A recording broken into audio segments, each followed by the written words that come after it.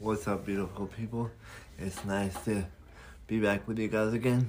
So, I was sitting here the other day and I was thinking, a lot of people like to have goals and they like to have these big dreams of where they want to go and what they want to do. But a lot of people really don't think about the hard work it takes and the things that they have to go through. And a lot of times people can get ahead of themselves or things like that. So I thought we would talk about the unrealistic expectations and things like that and the ways to get around that. So I went through and broke these down into 5 categories, and I really want to focus on the things that we kind of get ahead of ourselves about and the things that we do wrong, but we can also turn that around and focus on what to do instead of what not to do. And one of the things is focusing on the rewards and not what it takes to get there. I know a lot of times when I start doing a project, or just say, for example, you're going to interview bands and all this kind of stuff, and you really want to get backstage and meet those people and make those connections, it can be really hard to really think about the rewards before you get to where you want to be. So you might be thinking about, oh yeah, I'm going to go interview Morgan Rose at Sevendust, and I'm going to get all these free things like free t-shirts and drinks and be hanging around bands. But you got to remember that it takes a lot to get to that step, and it's not all about just hanging out with a band. It's making sure you have a clear, precise idea of what you want to do so that you can present it to other people and they can believe in your dream and they can help you invest to make sure that happens. Another reason is willing to work hard. I know a lot of times a lot of people get down because they may think that they want it to go one way, but it's not going that way. And they have all these hopes and dreams of meeting all these famous people and doing all this stuff to make a difference. But they don't really think about the hard work that it goes into it. So they may get bored of it for a while. I know I did that for a while when me and Olivia were starting By the Horns, which for those of you who don't know, that's my sister. And there's been times where I've been sitting around and I just hate my job and hate working at Dave & Buster's because I'm not making enough money, or it's not really meeting my expectations of helping other people. So it's hard not to be focused on the times where you're down and when you're not doing what you want to do, but you gotta stay focused on, the prize at the end of the road and how you're gonna make an impact on people and how you're gonna really change the lives of people around you and around the world, and the impact that you're gonna make on them to make yourself stable enough to keep doing it. So a time when I was really, really down, I didn't know where I was going to go, I didn't know what I was going to do, and I didn't know how we're going to build By the Horns, and we were looking for people to work with us, like reaching out to different organizations and things like that. We emailed, and nobody got back with us, but the one organization that did was All Terrain Georgia.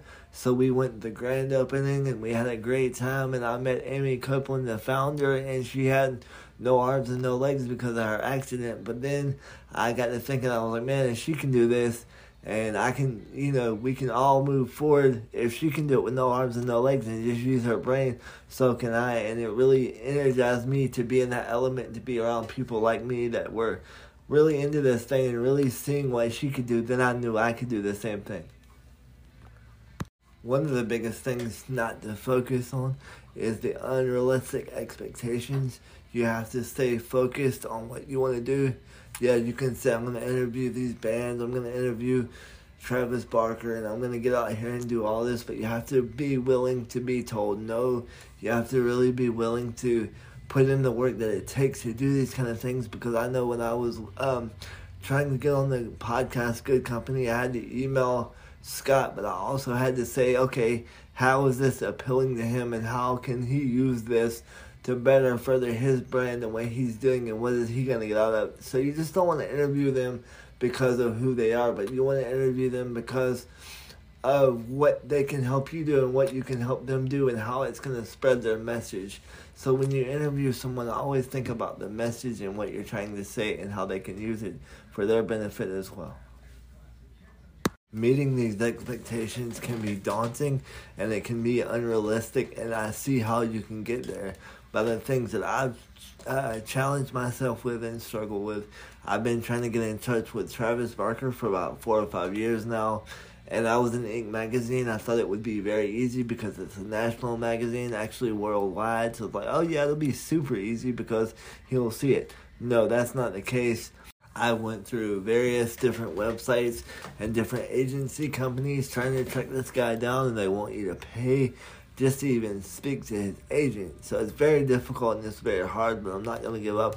I'm going to keep trying, and maybe when this podcast blows up or my YouTube channel blows up, or maybe when somebody sees the episode of Good Company that I was on, maybe he'll see it. Maybe I can just keep climbing that ladder to reach my expectations of meeting him and talking to him about tattoos and really teaching him what people with disabilities are able to do and what an inspiration he is to me.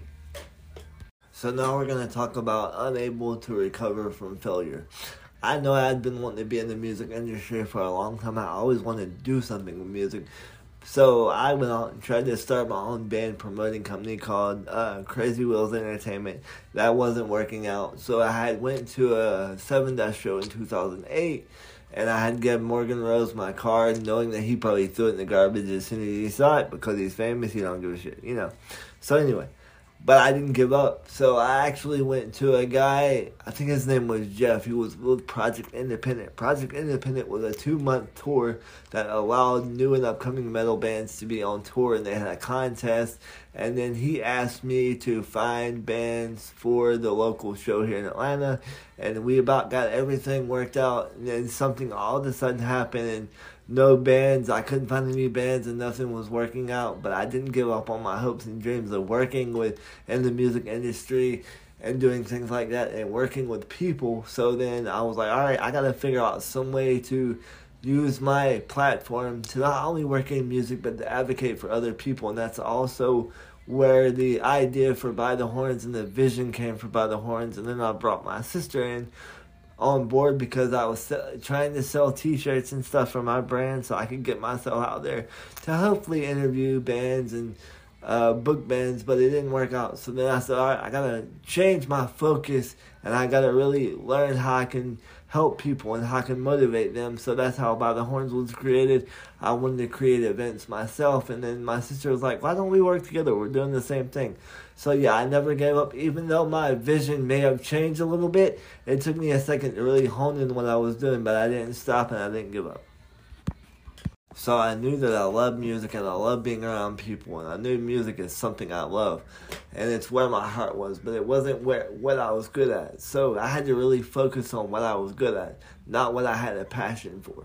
So I focused on what I was good at, and I built a passion for that. I knew I was good at advocating. I knew I was speaking to people, and I took many advocating classes and really got way out there and got into the government, into the politics side of it.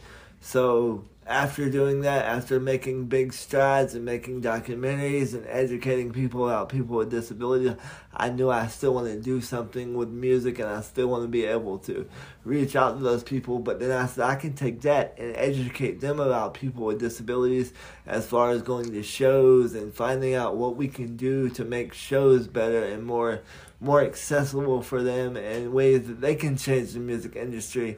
So I'm still kind of doing the same thing. I'm just more focusing on the advocating side and educating others through music. So the fifth reason that most people do not reach their goals is leaving their comfort zone. And this can be anything from reaching out to your favorite musician, your favorite interviewist, to do an interview with them. I know it can be very daunting. It can be very scary to reach out to, your favorite musician or your favorite podcaster to get an interview on their show because you want to do it right. You don't want to sound dumb. You don't want to sound stupid. You want to make it a good idea so they want to interview you. But even if you get rejected, it's okay because at least you left your comfort zone. At least you can say you tried. A time I can really remember I had to leave my comfort zone and it was a little uncomfortable is when my cousin tells me that he wants to take me 2 miles up the Appalachian Trail because he's going in the military and needs to learn how to carry someone on his back in case he has to leave them out of battle and they're dead or they're injured. So he carried me 2 miles up the Appalachian Trail. We had a great time. It was a little rough at times, but we went up there with a wheelchair at first, and he was carrying the wheelchair, but we ended up dropping the wheelchair because I about rolled down the hill and all kind of stuff. And he was like, well, what are we going to do now? So then he carried me on his back.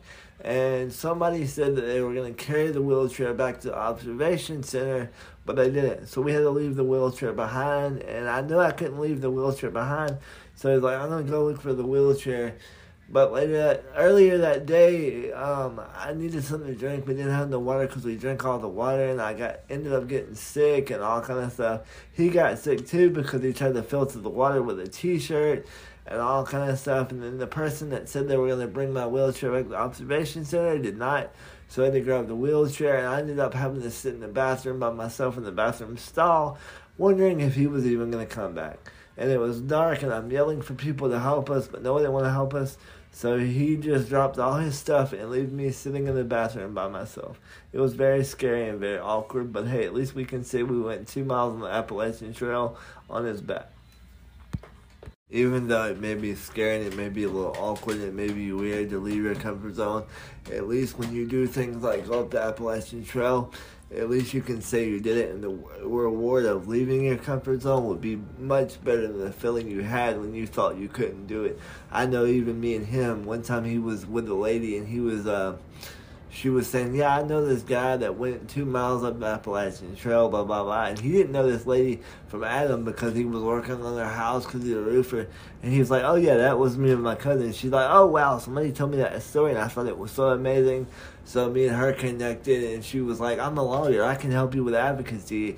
I found this and this and this. So through her hearing that story and knowing how determined I was, she wanted to help me on some advocacy projects that I was doing, and we really realized how we could connect with each other. So sometimes when you leave your comfort zone is when you build your greatest connections, and they really see who you are as a person, your real mission, and their willingness to help you after they find out who you are because you told them the story of how you left your comfort zone.